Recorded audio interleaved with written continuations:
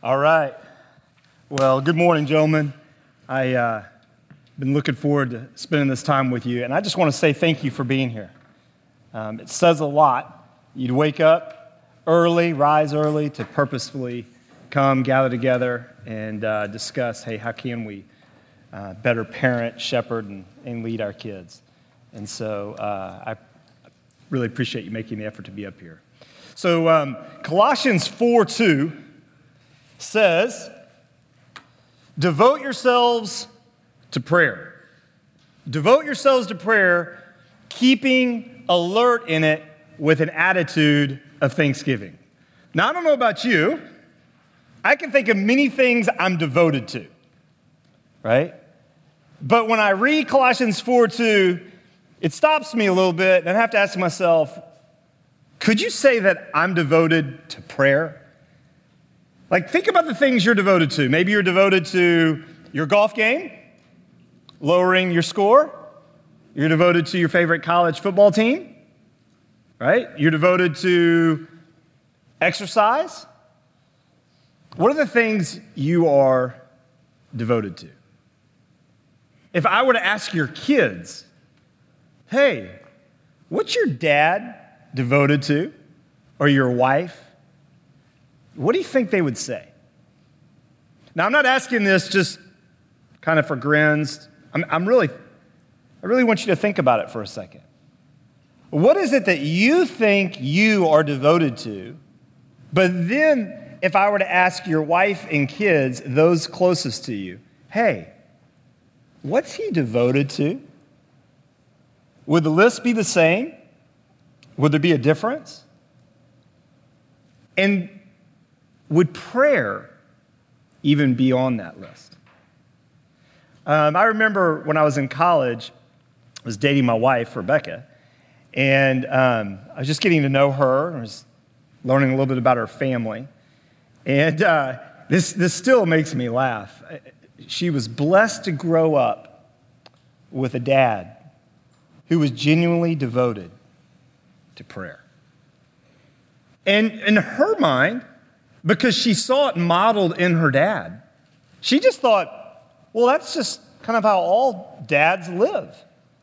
She was used to, I remember her saying, I wake up every morning, I walk by my dad's study, the door's closed, and underneath the door, the light is on, and my dad, he wakes up every morning, he spends time with God, and he prays.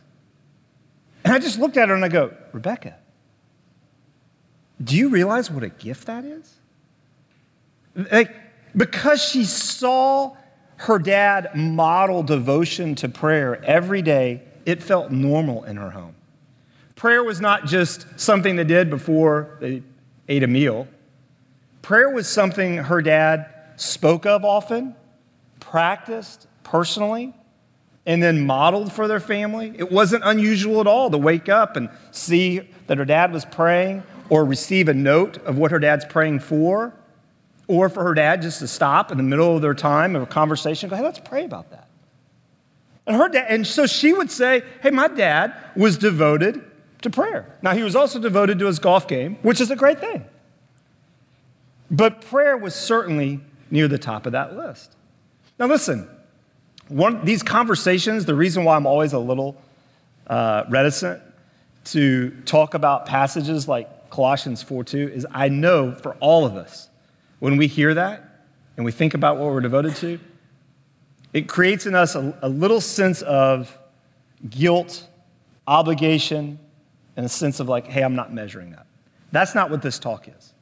This talk is it's not a legalistic talk. It's not a sense to make you feel guilty about how much you pray or don't pray, right? If anything, I want to change just your mindset, your mind frame about prayer, because I think if I can do that, that's going to help you approach prayer differently, and then hopefully learn how to devote yourselves to prayer.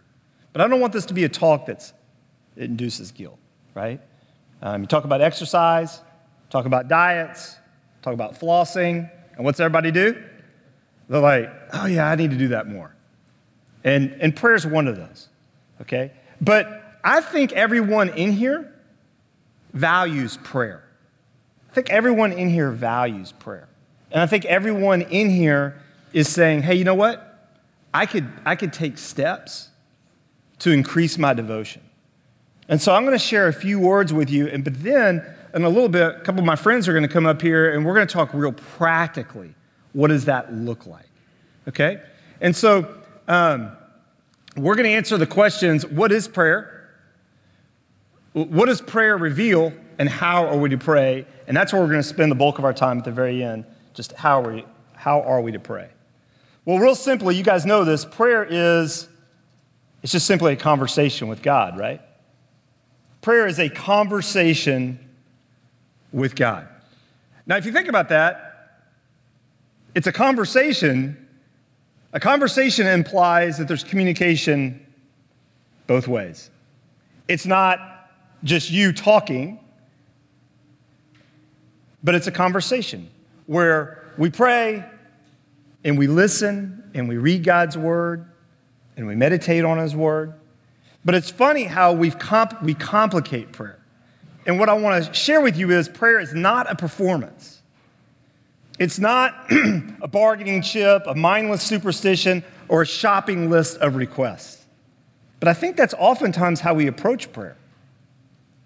This is one of the things Jesus warned us about, right? In Matthew chapter 6, what did he say? He said, and when you pray, you must not be like the hypocrites, for they love to stand and pray in the synagogues, at the street corners, that they may be seen by others. That just has performance written all over it. Truly, I say to you, they have received their reward. But when you pray, go into your room and shut the door and pray to your Father who is in secret. And your Father who sees in secret will reward you. And when you pray, do not heap up empty phrases as the Gentiles do, for they think they will be heard for their many words. That's just superstition. Right? We just think that if we repeat certain phrases, if we say them often enough, if we say it many times, that somehow we will coerce the Lord. And Jesus warns against that, says, hey, don't be like them, for your Father knows what you need before you even ask. And it's at this point he says, so therefore, pray like this. And then he shares what we know as the Lord's Prayer.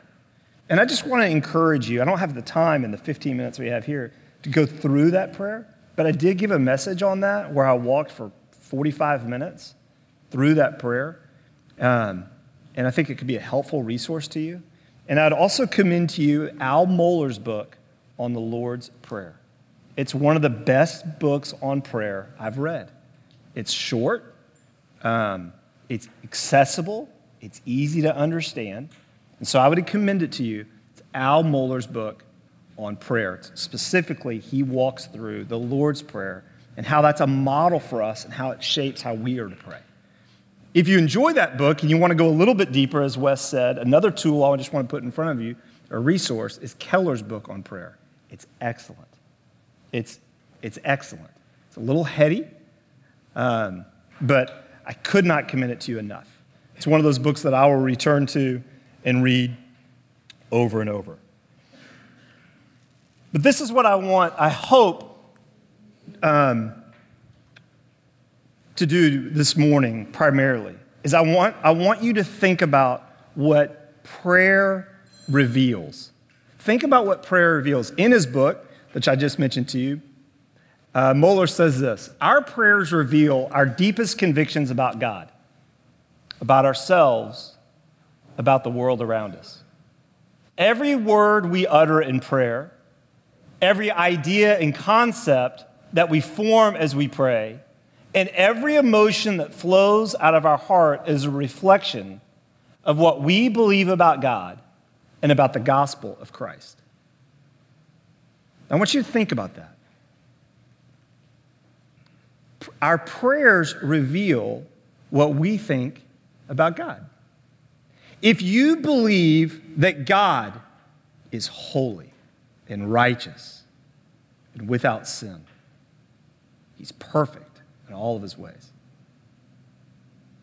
don't you think you will approach him differently?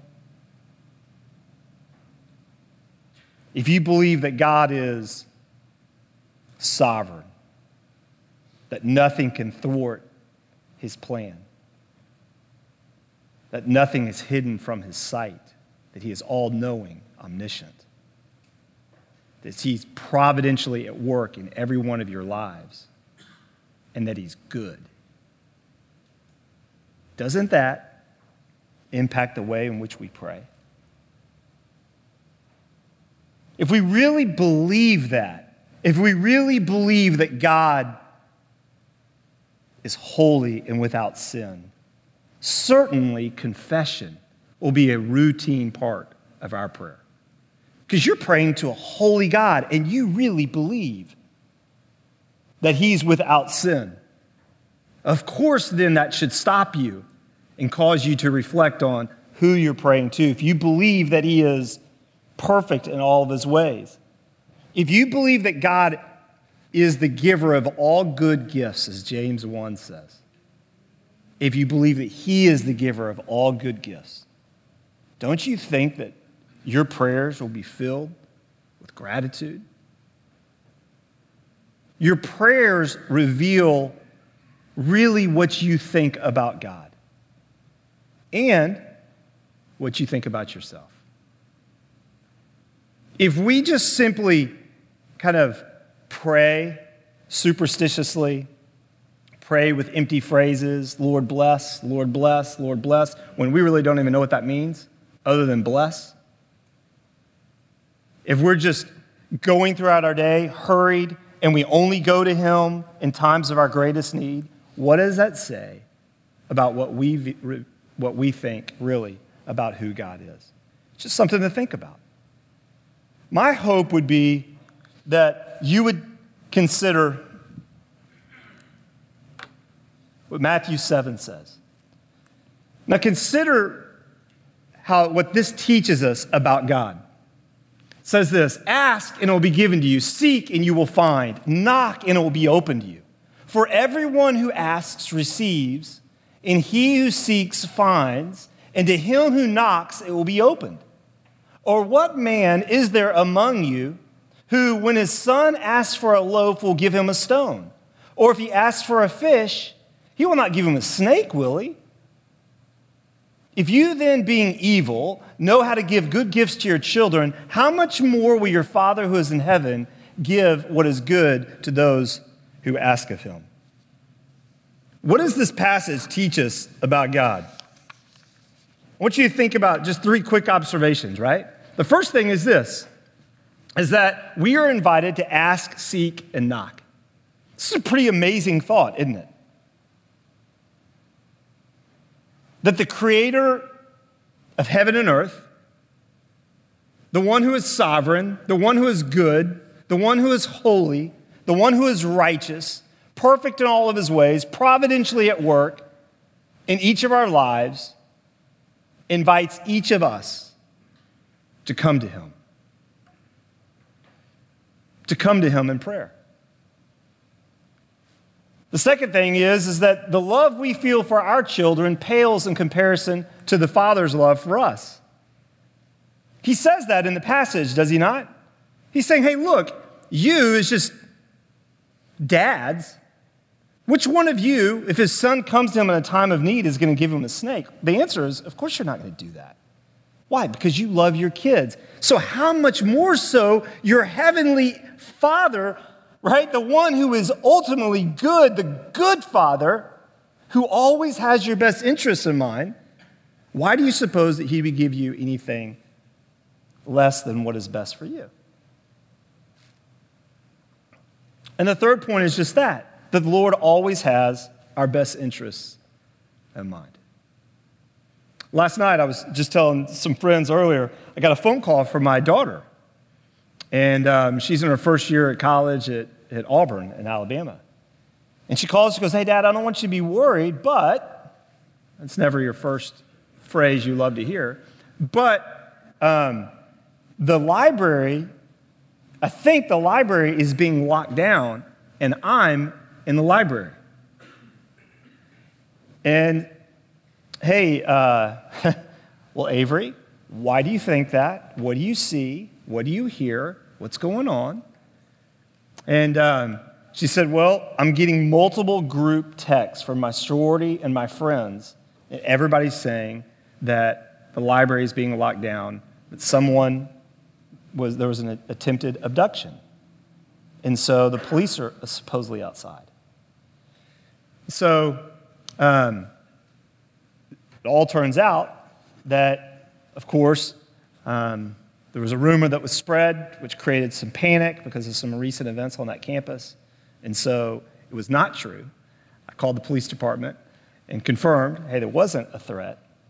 But in my mind and in my heart, I just thought for a second, is there anything in the world I wouldn't do for my daughter at that moment, right? And how grateful I am that when, in a time where she was nervous, who did she call? But she called us. Why? Because she knows that we love her, that we have her best interest in mind. And what I would suggest to you is that our love for our kids pales in comparison to God's love for us.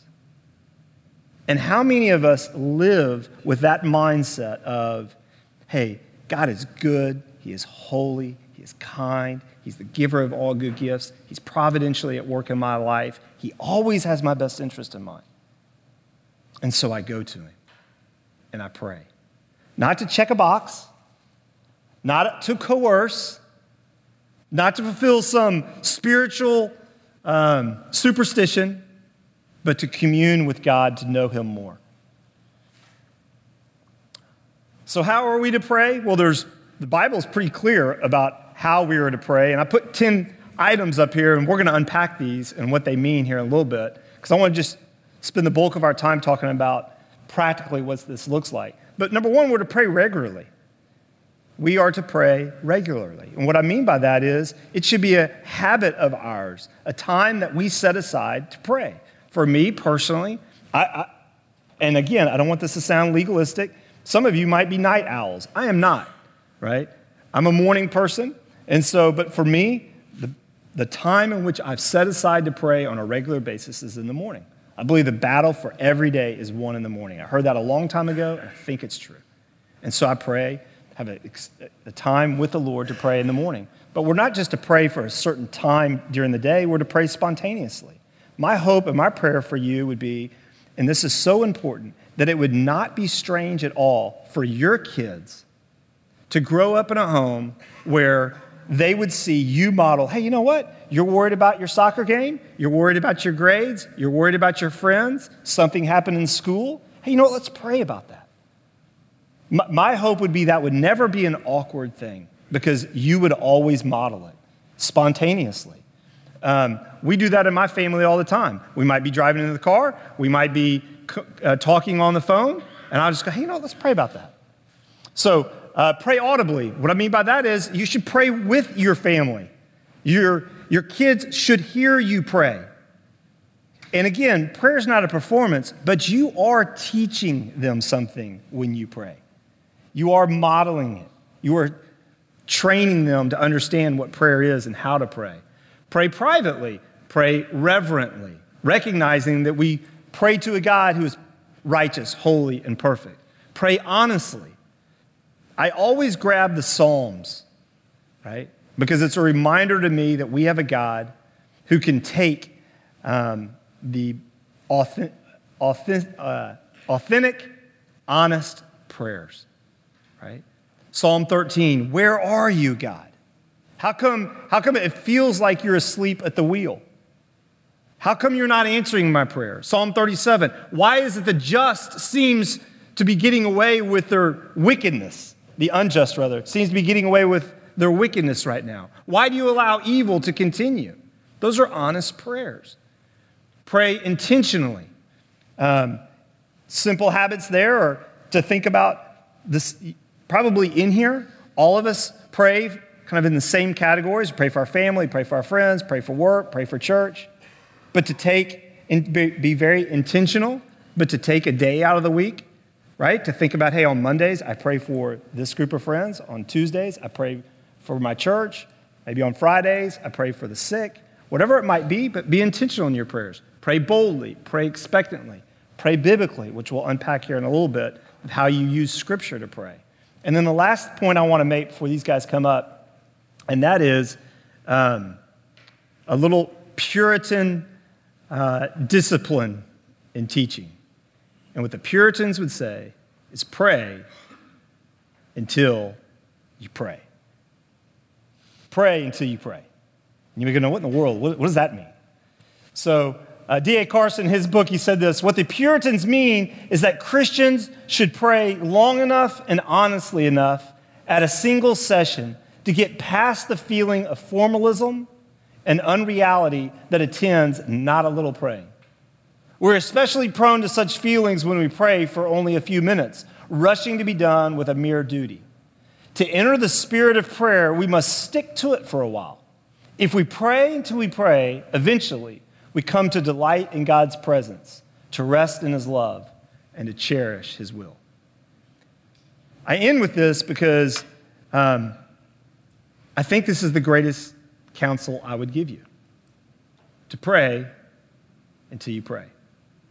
The reality is we are rushed, we're distracted, our phones are going off, we're thinking about the things we need to do during our day, right? And it takes time to quiet your heart, to quiet your mind, to focus, and to pray. And I know the difference between when I've mechanically just prayed, kind of checking the box, and when I have communed with God, when I have spent time with him and allowed him to refresh my soul. This is no different than when you go out on your date night with your bride, right? And you have superficial conversation where you're just doing business transaction, who's picking up the kids, what are you doing this weekend, what'd you do today, right? And you're just kind of going through it like this, versus a conversation where you're wedding your hearts together, where you're getting to know your wife, where you're solely focused, where you're not looking at your phone, and there's no difference. And so I would just commend to you to pray until you pray. In other words, you sit there and you're still and you pray until you're not distracted by the 400 things going on. You need to find a quiet place. You need to find a quiet hour. And then finally, you need to quiet your heart. And that's my greatest counsel to you and greatest encouragement to you is pray until you pray. All right? And so with that, I'm going to pray, and then ask these guys to come up here. Father in heaven, we come to you this morning acknowledging that you are a good God who always has our best interest in mind, that you are in heaven, that your name is holy, that you are sovereign. We confess to you, Lord, that we are distracted by so many things. The Lord, we just want to get busy. We want to check the box and do the things that are in front of us for the day. We want to accomplish the tasks ahead of us. We want to see immediate, tangible results. And we fail, Lord, to stop and cultivate that relationship with you through prayer that you invite us to. Father, would you deepen our devotion for you in prayer, through time in your word, through the richness of community? Lord, would you help each one of us to not be burdened by legalism or feel coerced or guilt in prayer, Lord, but may we see it for what it is, a great privilege to think that we could stop and pray to the one who spoke this earth into existence, who created us so we can have a relationship with you, who's made a way through your Son, his death, burial, and resurrection, for us to be able to come to you in prayer. We don't have to go through a priest. We don't have to go through a ceremonial cleansing. We can simply stop and pray to the one who knows our every need and cares for us. Father, thank you. Thank you, Lord, that you always have our best interest in mind. Show us, Lord, where our faith is ill-informed and unbiblical, where we have the wrong mindset about you. And draw us, Lord, closer to you, that we would make this a greater priority because we're more and more convinced of our dependence upon you and your love for us. Grow our affections. May our kids see that. May they see the devotion that we have to know you more through prayer. Thank you for this time, for these men who would wake up early, Lord, to come and just learn how they could raise this value in their home and model it for their wife and their kids. So may you bless the remaining time that we have as we just consider very practically what this looks like. In Christ's name, amen. Amen. Thank you, Blake. All right, well, I'm excited to welcome these other guys up here. And so, as Blake said, we want to get as practical as we can of, and what does this really look like in the life of our families? And so I'm excited for you guys to hear from these friends. So you guys might remember Mickey from a couple of months ago. If you were here back in September, Mickey led us, and his wife, he and his wife Jessica have been married for 14 years. They've got 4 kids, Mila, Bay, Knox, and Goldie. So 14 down to 3. All kinds of fun there.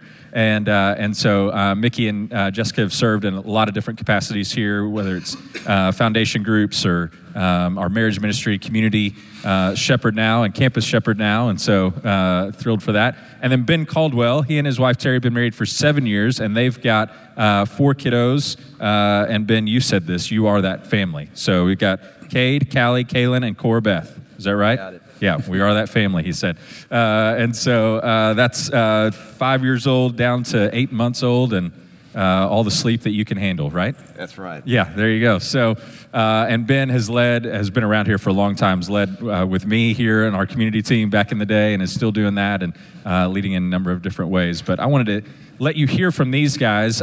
First thing I'd love to do, Blake talked about Rebecca's family and her dad and just how impactful. I was that kid too, by God's grace. My dad's office was right across the hallway from my room, and I would wake up at 5 a.m. every morning, see that light go on. I knew my dad wasn't in there just kind of getting his next business deal ready. He was in God's word. He was praying for me, all that. But I know that you guys, that's not necessarily y'all's story. So how have you guys, what has been the influences that have given you an attitude and a spirit of prayer? Because I don't think that's your family of origin story. So Ben, you want to share just a little bit of kind of that history? Family history? Yeah, just family history, and then like what has influenced you to be the man of God that you long to be today, and how you've thought about prayer in your family. Yeah, I think for me, a little bit of my background and what I grew up in is I grew up in a home where my folks divorced when I was young, and so really growing up, I grew up with a single mom, and so it was me, my mom, and my younger sister. And my earliest memories of my dad were him staying at home in his underwear reading the paper while mom took us to church. And so there really wasn't a lot of example for me from my dad of prayer. And honestly, to this day, that is still really true, although I love him a whole lot. But God in his kindness to me, when I was a young man, really just high school age, I came to faith in Christ, and he placed a high school chemistry teacher in my life who loved Jesus, who walked deeply with him, and who was committed to making disciples. And really, that man became like a spiritual dad to me. And he helped me to understand the new faith that I had discovered in Jesus, and what it was to grow in that faith, what it was to read my Bible and to pray, and to be committed to the things of God and to be God's man. And so early on, that's what it looked like for me. And over the years, I'd say the common theme has been men who have not necessarily been, well, not my physical dad, not my earthly dad, but who have been spiritual fathers through their intentional investment in modeling before me of the importance of being a man who stills his heart before God and who shares his heart with earnestness and honestness before God. And allows his heart to be conformed to God's heart in those still moments. Yeah, Mickey, what about for you, buddy? Yeah, so I definitely didn't have it modeled growing up. Even the Bible, it was kind of a dust collector. We took it to church to get our check mark, and prayer was just something we did before a meal, rub-a-dub-dub, thanks for the grub, and prayed before bed. And so whenever I came in to adulthood, started to run after Jesus myself, it's something I did because I was supposed to, but it was nothing that I wasn't passionate about, and I definitely didn't feel like it was super important. A lot of times I would live in my own strength, and then only whenever I had to fall on my knees in prayer. And so I think that's what God's used to help me understand just the necessity of prayer, is he's let me try to love my wife and love and raise our kids in my own strength until I fall on my knees without the answers that I need. And then he just welcomes me in and says, hey, if you would have started here in prayer, we could have done this a little bit differently. And so I've learned through that cycle of trying it on my own and having to fall back on God to realize, man, if I will just try to abide with God to start with, he leads us in green pastures, even when it's tough, even when I don't have the answers. But I'm abiding in him first. And so I've learned the hard way that I've got to start with prayer, and that's where life is found. That's good. And you're telling us the rub-a-dub-dub prayer is not, we don't want to. I'm not saying it's bad. Okay, I mean, I was just checking. But yeah, it's the start of a good prayer. It's not the end of a good prayer. There you go. All right. Well, hey, we left these 10 things up here just so that we can kind of interact with them and just talk about what does this look like in our families. And so I know a few of these we're not going to have time to go through all 10 of these, obviously, but I'd just love to hear, maybe Ben, let's start with you. Yeah. You talked about just praying regularly is something that is just a discipline that you've developed. And so talk with us a little bit about what that looks like. What does that look like for you and Terry, doing that together, your family, and we'll just kind of go from there. Yeah, absolutely. Thanks, Wes. When I think about praying regularly in our family, and just a reminder, for me in my home, we're 4 kids, 5 and under, and so a little bit of what I'll share is what that looks like for us in this season of parenthood. And I would say just the first area of regular prayer is just in my personal time. And so like Blake, I'm a morning guy. And that's getting up before the kids get up, and that is where the battle is won. And it never fails that if I hit snooze on my alarm and just try to catch that extra little bit of sleep, it's guaranteed that that's going to be the morning that the kids are going to wake up extra early. And guess what? Dad's prayer time is not going to look the way that he thought it should look. And so for me, really a battle does begin in waking up when I intend to, stealing my heart before God, and praying for my family. And then kind of the areas of regular prayer for us, here's what it looks like. So mornings, I get the privilege of taking my kindergartner to school. And those are times that I really cherish. I love them. We're in the car together. Usually we'll grab a proverb. I'll let him pick the proverb of the day. Hey, if there's 25 verses in that chapter, pick a number 1 through 25. We'll hit on that. And that'll really just give a jumping off point for us to talk about things that matter. And then at the conclusion of our drive, I really seek to pray those things into his heart and prepare him for the day.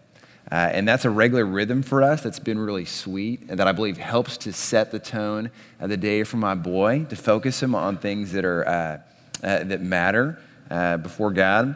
And it's another area for us of regular prayer and what that looks like is just in dinner time. We talked before getting up here. I would love to be practical. I know for me, I've sat many times in the seats that you guys are in. I love to hear from other dads and things they do. And so to that end, for us, things that we found really helpful is that at prayer time for us as a family, we'll pray for a few things. So each night we got a big chart on the wall, and each night of the week we'll have a couple in our community group that we're committed to pray for. We'll have one of our family members, like extended family that we're committed to pray for. And then at Christmas time, we like to give Christmas cards and get them from friends. And so we'll get a bunch of Christmas cards in the mail, and we stick those all in a big pile. And over the course of the year, we got this bucket, and we put it on the table, and the kids get to stick a hand in and pick a random card throughout the year out of that bucket. And that's another friend that we're going to intentionally pray for that night. And so the kids, hey, who wants dibs on? Who's praying for the Williams family? Awesome. Who's praying for, Papa and me mom, and then, okay, great. Dad's going to pray for the Butlers or whoever, whatever card we've drawn out. And that's a way that we elevate, we make it just regular for our kids. That's a normal part of life, is not just to think about our family and us, not just to pray about the things we want, but to pray intentionally and purposely for other people that we care about and that God cares about. And then also bedtimes.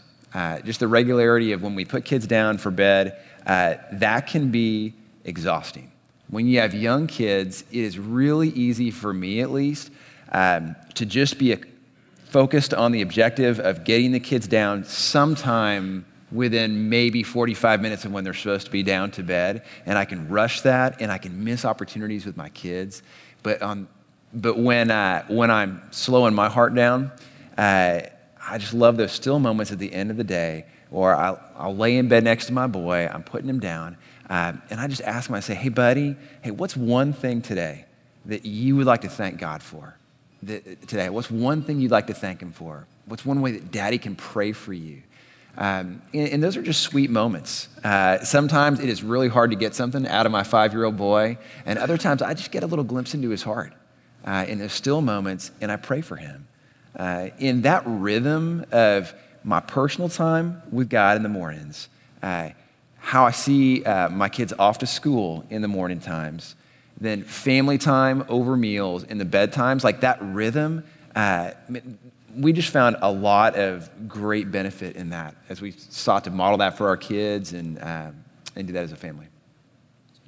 So let's talk about, Ben used the word rhythms of prayer. And so, for me personally, as I think about just praying for my kids, so I think there's praying with our kids and those rhythms that we can set for them. But I also want to remind myself, so I've got 4 alarms that go off on my phone every day that are set to kind of their birthdays that are just a reminder, okay, this is a time that I need to pray for Josiah. I use the Echo app, if you guys have used that, where you can kind of write out exactly what you want to pray, just remind yourself. And so there's just some repetitive themes to my prayers. But what have you guys found, Mickey or Blake, just helpful for reminding yourself to pray for your kids? Anything that is kind of a helpful nudge for you throughout your day of praying regularly in that way?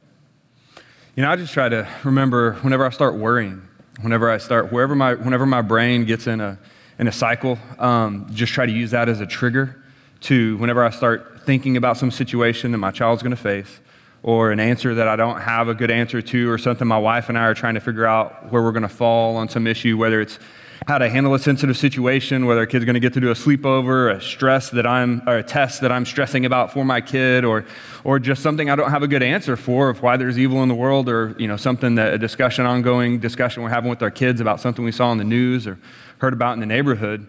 Just to remember that as soon as my mind goes to one of those, to use that as an opportunity to pray. And then I also try to work in other silly stuff, like I'm trying to quit chewing my fingernails. But just every time I catch myself chewing on my fingernails is something I failed at for 40 years now. But just use that as a trigger to pray. Just the simple things that's like an automatic rubber band that I'm already wearing on my finger. Anytime that happens, use that as a reminder to pray for those who are most dear to me, starting with my wife and my kids. So just trying to work in those small, simple things as I go through my days. The reminders for me tend to make me mad because they happen whenever I'm going into a meeting or I'm already 3 tasks behind and I'm behind at 10 a.m. in the morning, and then something else pops up on my phone. So me personally, I've tried that, and in different seasons it has worked, but in the season I'm in right now, I'm having to look for other ways to get a pebble in my shoe to remind me. So I throw that out just as other ways that help, because each thing's work for us differently. Yeah, so I would just say, considering the ages of different kids in here, as Ben was talking about earlier, when my kids were really little, I just made it a point to go and either lie with them for a little bit while they're laying in bed, because that's when they would just talk, we're not distracted, right? And just sit there and talk about their day. And I would pray with them, and I would always, when they were really little, I would just always tell them every single night, your mom, your dad, and Jesus love you. And I'd pray the gospel over them every night. It wasn't a memorized prayer, but it was continually conveying to them, hey, your mom, your dad, and Jesus love you. And I would pray for my child. Lord, I pray that Avery would come to know more fully in her heart and her mind the love of Jesus. I pray that she would see her need for you. I pray that she would seek first your kingdom. You would give her a vision for how you want to use her in this world. And I pray, Lord, that she would see that her mom and dad and Jesus love her. Amen. It might be as simple as that. But that would be something I would do every night with each of my kids. As my kids have gotten older, I go to bed before they do. So I'm not in there tucking them in anymore. But we each now have a day of the week where we will text one another. Something that either would ask the rest of our family to either be praying about, or a verse that has encouraged us this week. So I take every Monday, I take some verse or something that I'm praying about for them, or I'd ask them to pray for me. I'll send that out early on Monday. Rebecca takes Tuesday, Avery takes Wednesday. And so it's fun. It's fun to, as your kids get older and they come to know the Lord and they're cultivating a relationship with the Lord, to receive a text, right, that you see something they're learning and you're going, wow, right? That encourages me. And so that's a regular rhythm, a little simple practice that we do. Let's talk about what does it mean to pray honestly. So that's one of those that's up here. I think I'd just love for maybe Mickey, for you just to kind of start us off. What does that look like for you? How should we as dads be thinking about what it means to pray honestly, either with our kids, for our kids? What does that look like for you? Yeah, I will share. I mean, this is something I've struggled with, because whenever I come to God in prayer, a lot of times I'm thinking about what I should pray and what I should be feeling, and what I need to do is start where I really am. And so a psalm like Psalm 73 comes to mind where, Asaph here starts out and says, hey, I'm going to start out by saying, God, you're good to Israel, but I almost slipped. I was envious of the arrogant when I saw the prosperity of the wicked. So he's starting with the level of honesty there that I fail to achieve a lot of times. He's starting out with God, who already knows his heart, by saying, hey, God, this is really where I'm at. And it's really kind of embarrassing, but rather than looking at you, I was really envious of the wicked. And I need to start there a lot of times by just thinking, man, God, I'm coming to you in prayer, not necessarily because I'm starting with having the best intentions of my children in mind, but I just want peace for a little bit. Like, I want something to be easy. I want my daughter not to get in trouble at school. I want my kids not to talk back to their mother. And so I'm coming to God at first with selfish motives. But then rather than saying, well, that's wrong and getting down on that, we start there, and then we orient our heart to what we should be praying for our kids, what I need to be praying about for my kids, recognizing where I am honestly, and then reorienting my heart to say, hey, to end up in a place like at the end of Psalm 73 where he says, hey, whom have I in heaven but you, and there's nothing on earth that I desire besides you. A lot of times I find myself wanting to pray that the trial is removed, rather than praying that we will learn to trust God and to learn what we are supposed to learn through that trial. And starting with that honesty is really important for me to make sure that my prayer ends up where it needs to end up, praying for the heart issues and praying what God is trying to do through us, rather than me just wanting it to be easy. And another thing too, as I try to pray honestly, I struggle with some of the, Psalm 46 says, be still and know that I am God. And I need to work on that. That's one place I have to come back to. I would rather do something than to be still. But there's different ways to pray than just being still, physically still. So my best times in prayer are usually up walking around, and this is why timing is important, or I put shades on my office so I can close them and shut the door. But I need to be walking around and just talking to God like I'm talking to you, just kind of venting a little bit, honestly where I'm at, or passionately pouring myself out. Sometimes I put on music just because it helps to stir my affections in that way. But with movement, with saying stuff audibly, and with those triggers of either praying through a psalm or praying through a song, and that's where Shane and Shane songs and so many other songs are great just to have on, where I'm not having to manufacture like the thoughts and saying the right things, but I'm just able to let my heart just bubble up and then honestly pray about what's bubbling up in my heart through that song, and then directing it to my kids or whatever the subject is that I'm trying to pray for. That's another way that I really strive to pray honestly, and it bears so much fruit, because then it becomes something that bubbles up and springs out of me versus just a have to that I'm trying to check off as an act of penance or something. Yeah, I'll just add to that. I mean, I think about Psalm 13. How long, O Lord, will you forget me forever? How long will you hide your face from me? How long must I take counsel in my own soul and have sorrow in my heart all the day? How long shall my enemy be exalted over me? You know, I read Psalm 13, and I think that's something we take for granted. And, to Mickey's point, we pray honestly. This gives us permission. The Lord knows our heart, gang. But somehow, maybe if you grew up in kind of a high church, formal church, all of a sudden, we think when we come to God, we're supposed to have this practice of ritualism that's just really not honest, not authentic, and God's not impressed by our pious prayers, right? He's not impressed by our performance. He wants us to share our hearts, And Psalm 13 is a good example of how he invites us to do that. Yeah, Blake, I put you on the spot a little bit, but I mean, you went through a really dark season with one of your children. And so talk about the honesty of those prayers as you're in hospital rooms, as you're at bedsides, as you're waiting on doctor's results and things like that. So if you might give them a little context for that and then jump into what your prayers looked like during that time. Yes, so, boy, this is a box I don't open much. It's been a while since I've had to go through this season. It was a really dark period in my life.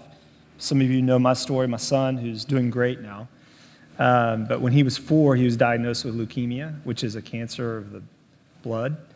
And that was 5 years of treatment every day.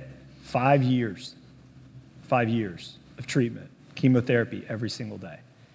And for 3.5 years, he was immune suppressed.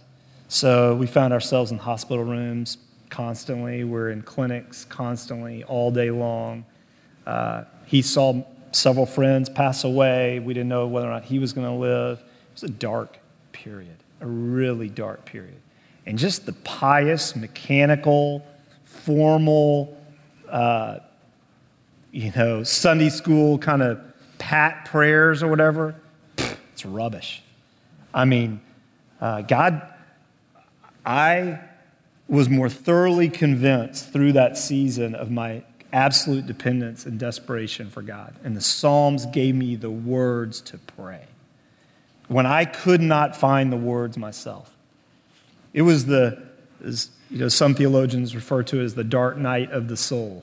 It was the dark night of the soul. And I did not feel many times like praying. I was numb. Numb. Some of you men have been there before. And some of you men will be there. Trust me. And so for me, it was the Psalms gave me the words. They put they put words to my prayers of how I was feeling and gave me the permission to express the pain that I felt. And so those were, and what I'd say is, gang, and I should put up here, don't wait until you feel like it. Don't wait until you go, now I'm in the mood. Now I've made time. Your heart will grow a stronger affection, and you will wake up. Trust me on this. I wake up today with a greater excitement and sense of expectation because I'm working it hard at trying to know the Lord and conversing with God in prayer. And the more you prioritize that, the more you seek Him, the more He's going to reveal Himself to you. And I'm just telling you this, okay? There's no trick of like, you know what, I'm going to wait until I feel it. No. It's kind of like, it's like running.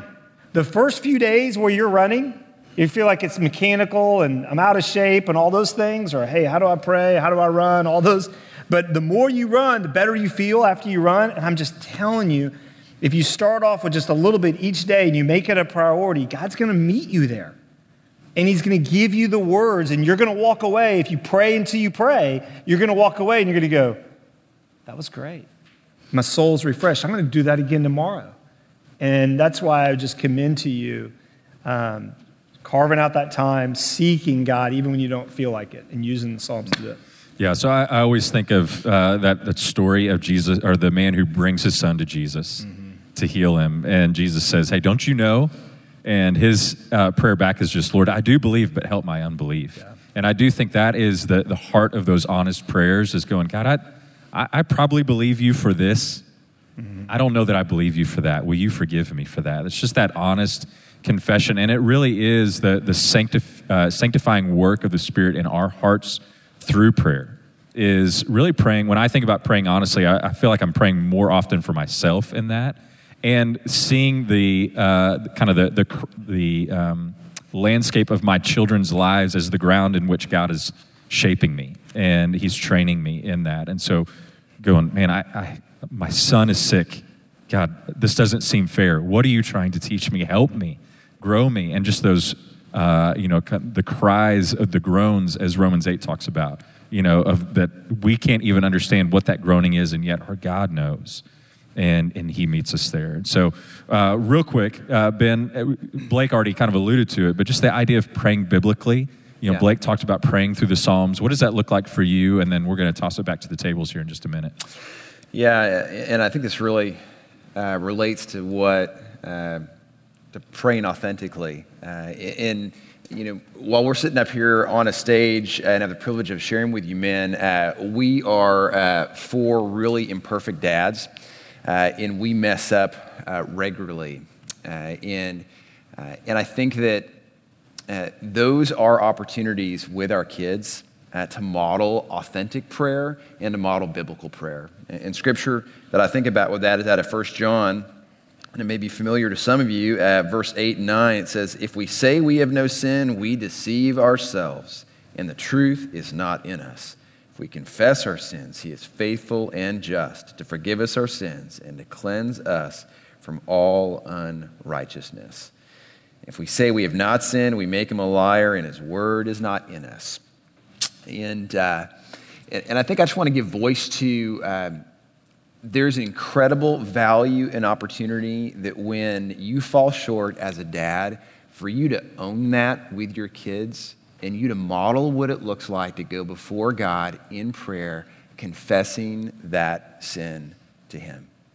And I think of many times where I become short, I lose my temper, I raise my voice, I'm harsh with my kids, and I gotta go and I gotta say, "Hey, sweet girl, hey, little boy, that wasn't Daddy's best.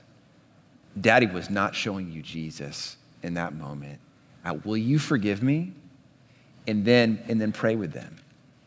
And we also, with our kids, it's one of the ways when we're in a household of four young kids, four little sinners with strong wills in the Caldwell household. Conflict is regular, and conflict resolution is multiple times a day, every day in the Caldwell household.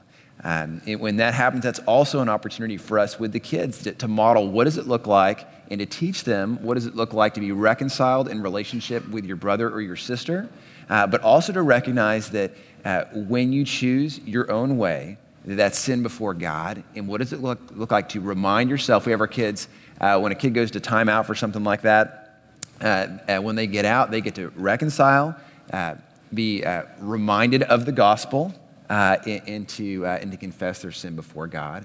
And I think it's a real practical way that we pray authentically and then also biblically. And I think my brief word on biblical to you guys would be, it's praying scripture over your kids. It's praying things that are true. It's praying for things more than just asking for things. It's letting your kids hear you declare what's important in life through your prayers, that you would pray the things that matter to God. And so, hey, for my boy, I'm not praying that he wins his little league game, like that's the end all for him, or that he would be a great athlete. I'm praying that he would be a young man that recognizes the goodness of God, his love, and that learns that life is found in knowing the giver of life, and praying that he would be a young man that would be risen up as a servant leader who would give his life that others may know the goodness of his Savior, and that he would be God's man. Like those kind of prayers, those are things that I seek to do for the kiddos. I think one of the reasons why we don't pray as we should, because we pray the same old things about the same old things. I really do. And that is boring, right? If you just say the same old things about the same old things, praying about the same old things, like I said, I pray for my family, I pray for my friends, I pray for my church. Those are good things. But if I just say the same thing about those things over and over again, there's nothing motivating to that. You're bored, and that's not motivating. But if you use Scripture, you never run out of what to say. You never run out of what to say. So just for example, let's say today is the day you're going to pray for your friends, your community group. Okay? Mickey's in your community group, and you go to Psalm 23, a psalm that's familiar to all of us. Instead of just saying, "Lord, would you bless Mickey? Would you bless his marriage? Would you bless his work? Would you bless his kids? Bless Mickey. Would you be with Mickey?" Like, what does that mean? If God were to answer that prayer, would you even know that he answered it? Bless, what does it mean? And to be with it, guess what? You don't need to pray, "God, would you be with Mickey?" God is with Mickey. Okay, so we just say these phrases, traveling mercies and all this stuff, and those are just rote words, okay? But if you take a psalm, if you take God's word and you say, imagine the difference. Hey, Lord, today, I pray you and you alone would be my friend's shepherd.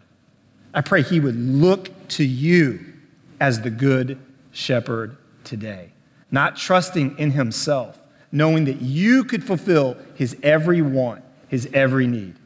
Would you help him? Would you make him lie down in green pastures today to know that rest is found in you, not in his accomplishments, not in his work, not in his bank account. May he find rest in the green pastures only you provide. Lead him beside still waters. May you restore his soul. Father, I pray that you would lead him in the paths of righteousness for your name's sake. May he be an advocate for your name's sake today, in his work, in his marriage, as he leads his kids. May he live for your glory. Do you see the difference? I'm allowing God's word to inform how I pray, what I pray, and I'm never going to run out of what I should pray because I'm just praying scripture back to God, which clearly means I'm praying according to God's will. So good. Well, so two things you should definitely know today. Don't pray rub-a-dub and don't pray for traveling mercies. Those are the two things I learned today. So, hey, we want to give you a chance to talk about these at your table. Actually, one other thing. Chris Sims actually last month mentioned the Pray the Word podcast. That's David Platt's deal. That's a 5-minute daily podcast that if you want just an example of, man, I don't even know how to pray God's Word. I mean, this morning was Hebrews 11:1. And he just talked about, what does this verse mean? And then he prays for himself, for his church, for the nations, or whatever out of that. And it's just it's something you can do with your kids. Chris talked about that last month. But if you're just trying to figure out, man, what does that even look like to pray God's word? That's a simple daily example that you can listen to in 5 minutes on your drive into work or with your kids or whatever. So I'd commend that to you. But right now, I'd love to, these guys are a wealth of wisdom, and there's tons of guys out here who are leading your tables who also have some great things that you can pick their brains on. So I'm going to give you about 30 minutes at your tables just to talk through some of what we've shared this morning, and then we'll circle back up here in about 30 minutes and close up our morning. So thanks, guys.